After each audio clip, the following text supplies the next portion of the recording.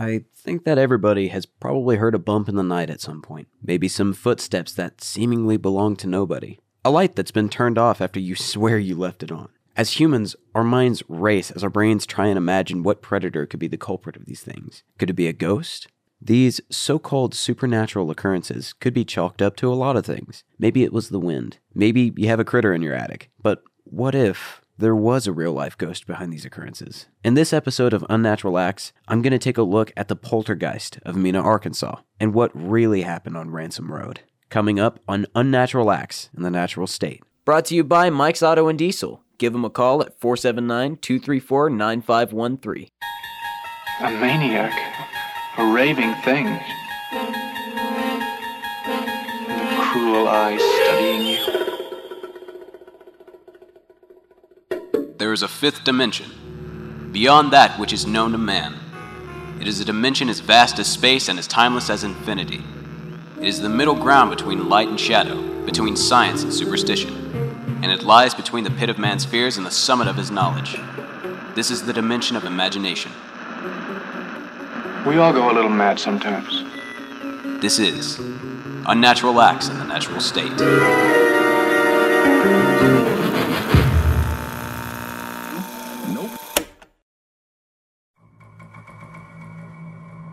So, as you probably know by now, the parent network for Unnatural Acts in the Natural State, the Ouachita Podcast, is based out of Mena, Arkansas. I figured, what better way to finish off the show than with an episode from our hometown? Situated in Polk County in southwest Arkansas, Mena is at the base of the Talamina Scenic Byway through the Ouachita Mountains, which are the best mountains, if you didn't know. Mena is now a beautiful tourist destination where people come far and wide to see the beautiful viewpoints on the byway. But back in the early 60s, it was little more than a quiet little railroad boomtown. I mean, it was quiet, until the Shins started noticing somewhat odd occurrences on their farm. Let me explain. Ed Shin, a 72-year-old farmer, lived on his farm on Ransom Road in Mena with his wife, Bridie, and his grandson, Charles Elbert Schaefer, who was around 15 years old at the time. Everything was nice and normal when Charles and Bertie were snuggled up in bed one evening. But then, they were woken up by the sound of their windows rattling. Perplexed, Ed got up to investigate and found no apparent culprit. Must have been the wind, right?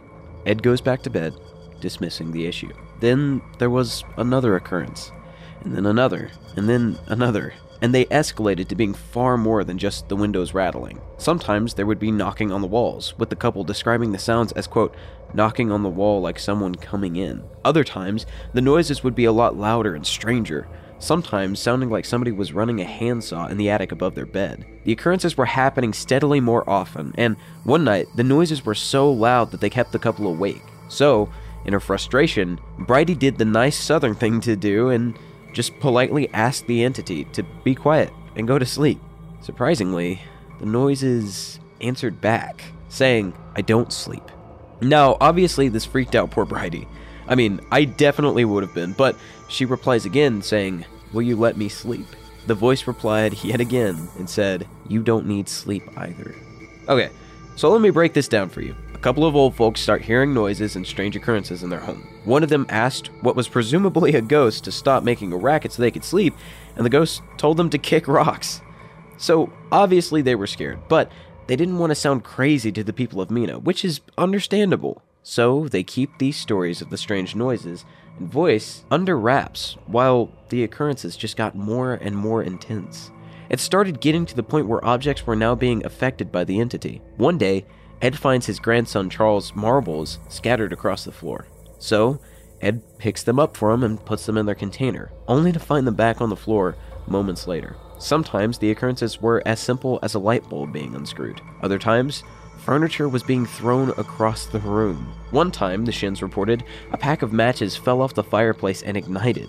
You may be wondering where their grandson Charles was in all this chaos. Well, he wasn't exempt from the ghost either. One night, while he was sleeping in bed, the ghost had reportedly pulled the covers off of him. Then, the spirit seemed to become more and more aggressive, and even dangerous. One day, 2 figurines flew off the shelf into the back of Ed's head. Bridie had even reported being hit in the face with one of the marbles. What the Shins are describing is what's called a poltergeist. Poltergeist is a German word meaning loud ghost or noisy spirit. What sets this kind of ghost apart from others is that it is commonly associated with being responsible for physical disturbances, such as loud noises and objects being moved or destroyed. Most claims or fictional descriptions of poltergeists show them as capable of pinching, biting, hitting, and tripping people. They are also described as capable of moving or levitation of objects, such as furniture and cutlery, or noises, such as knocking on doors. This description pretty closely matches the occurrences the Shins are dealing with here, and it was quickly becoming worse and worse. Despite the growing danger and distress the ghost was causing the family, they still didn't open up about it to anyone. That is, until Bridie took a trip to their local butcher. While in the butcher shop, she finally opened up to him about her frustrations. She told him everything, the knocking, the objects being thrown, but she forgot to tell him that they wanted it to remain a secret. The butcher, in his defense meaning well, asked the Shin's neighbor to go and check on them. He told someone, they told someone, and then from there, the story just spread like a wildfire. It seemed like everybody in Mena was talking about it. And as the stories got around town, they began to grow more and more exaggerated, like a bad game of telephone. One story went that the neighbors saw the Shin's mailbox revolving. Others claimed to have seen a coal bucket floating through the air. Another swore he saw a can of dog food levitate and hang in the air. The stories became so embellished that the house was a pretty hot topic of conversation, some calling the stories a fraud, others believing that the house truly was haunted.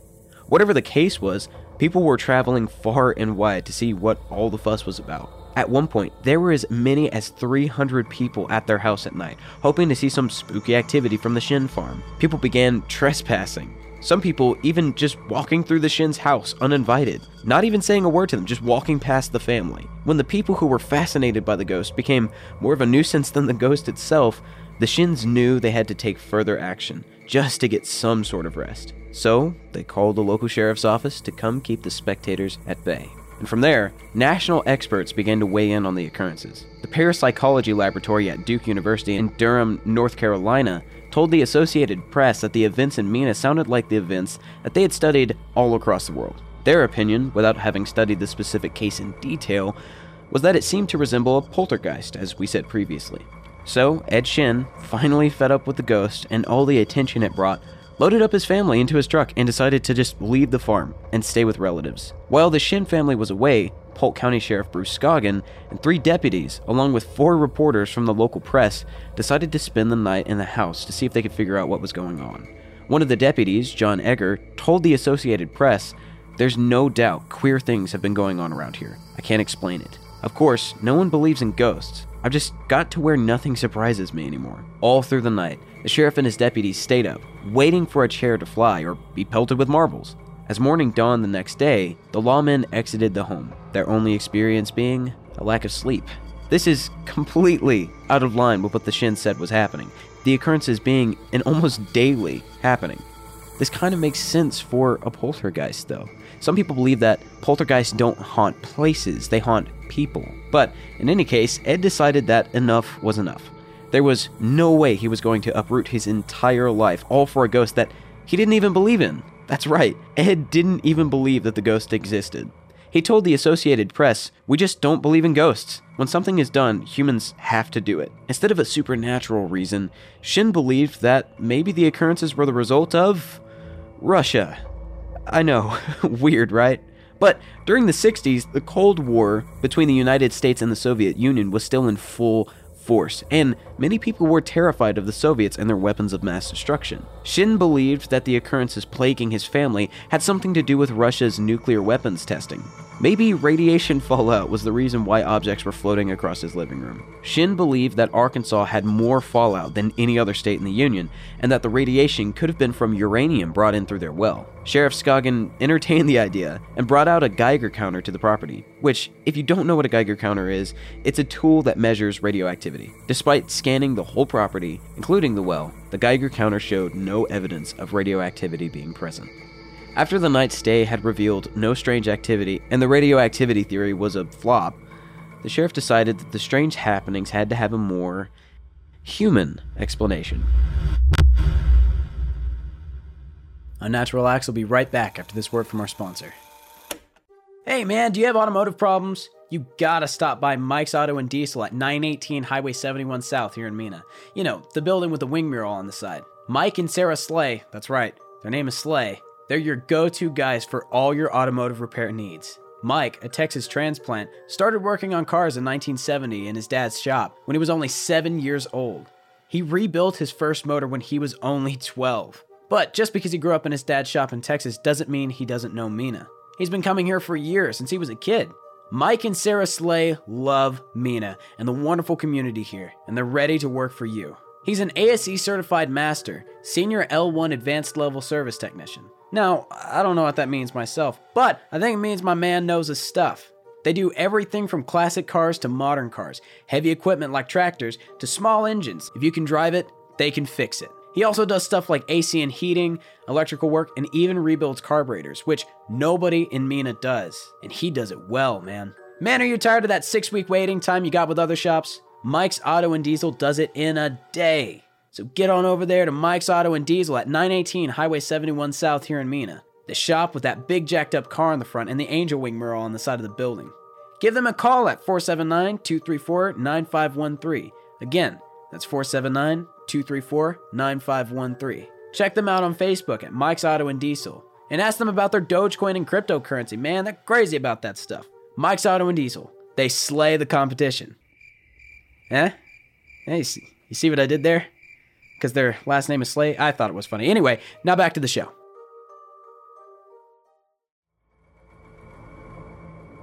So, where did the sheriff go? To Mena High School, where Charles Schaefer, Ed's grandson, was going to class. The sheriff caught him and sat him down and interrogated him about the occurrences. And Charles confessed. He admitted that he was the source of the strange occurrences, sobbing to the police that he had started the prank several years earlier because he felt that his grandfather was picking on him. He told the lawman that it all began with small pranks. He would bring a pair of pliers to bed with him and then tap on the steel bed frame to make noises to disturb his grandparents. He would rattle the window blinds when no one was looking. Another favorite prank of his to rearrange the furniture in the living room when his grandparents were away. He would throw chairs from the kitchen into the living room, causing Ed and Bridie to think that the furniture was flying on its own. He even created a scary voice to make them believe that they were talking to a ghost. His grandmother actually caught him once, he recalled. She saw him throwing pillows out of the kitchen, but he denied it. Then the stories got out of hand and the police and press got involved. By that point, he couldn't figure out a way to stop the shenanigans. The townspeople were shocked to find that they had been fooled by a teenage boy. Most described him as a nice boy, who they would not have suspected of such a scheme. The press tried to salvage what was an embarrassing story. While admitting they had been fooled, the editor of the Arkansas Democrat wrote in an editorial that many smart people believe in such thing as poltergeists.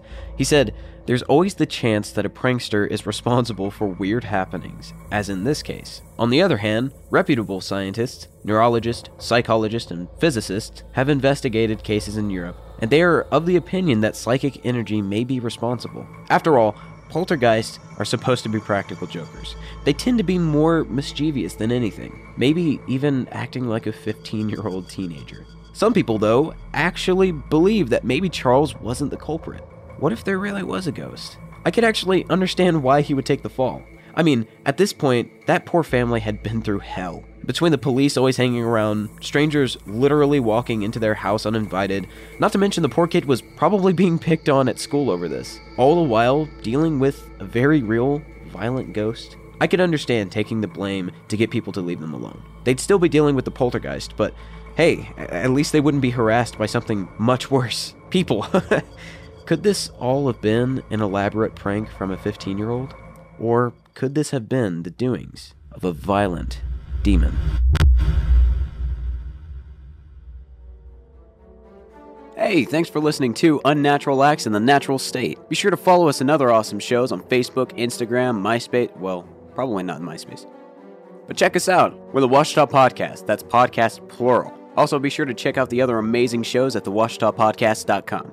That's again, podcast plural. With an S. At the end of it. Someone should really look into that MySpace thing. Brought to you by Mike's Auto and Diesel. Give them a call at 479-234-9513. For research for this episode, I used Arkansas State Archives, the newspaper that I actually write for, the Polk County Pulse, and a good old-fashioned Wikipedia search. Links for my sources are, as always, in the description. Script written by and all audio production by myself, Trey Youngdahl. Check out my website, treyyoungdahl.com. That's TREYYOUNGDAHL.com. Follow me on Facebook at Trey Youngdahl. Again, that's TREYYOUNGDAHL. Keep the shameless plug going by following me on Instagram at youngish.trey. That's YOUNGISH.trey. Credit for the episode idea goes to Philip Miranda. I did an article about Philip because he's a literal freaking war hero, and that newspaper I mentioned earlier, the Polk County Pulse. After the article came out, he listened to the show and recommended the story to me, and I was flabbergasted that I had never heard of it. I'm such a nerd for history, especially spooky history about Mena, the town I live in, and I was pretty chuffed to have heard the story. So it ended up being the season finale. So thank you for that, Philip. So, of course, I have to address the elephant in the room. Yes, this is the last episode of Unnatural Acts in the Natural State. Let's talk about the Washita Podcast. The Washita Podcast is a branch of Pulse Multimedia, which consists of 2 radio stations, 104.1 KENA and 105.3 KQOR. It also has our newspaper, the Polk County Pulse, and, of course, the podcast network. When I started doing the show, my main focus was working on the podcast network and reporting news on the radio. So when the show started, I had plenty of time to do nice, in-depth research and write full-length scripts. Then, I got a promotion.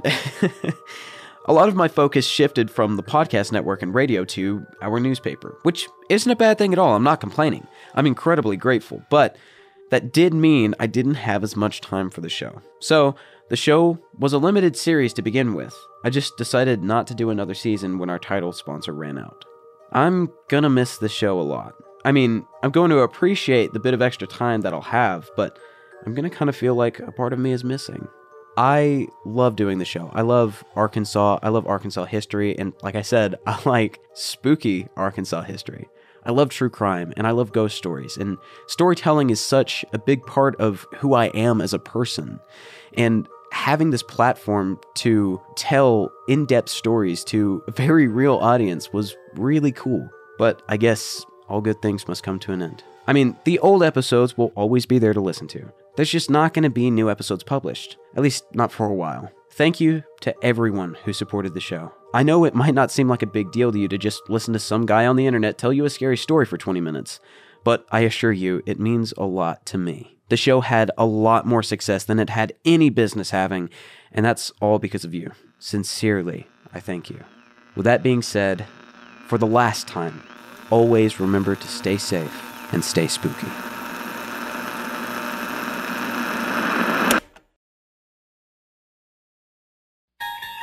A maniac. A raving thing. The cruel eyes studying you. There is a 5th dimension, beyond that which is known to man. It is a dimension as vast as space and as timeless as infinity. It is the middle ground between light and shadow, between science and superstition, and it lies between the pit of man's fears and the summit of his knowledge. This is the dimension of imagination. We all go a little mad sometimes.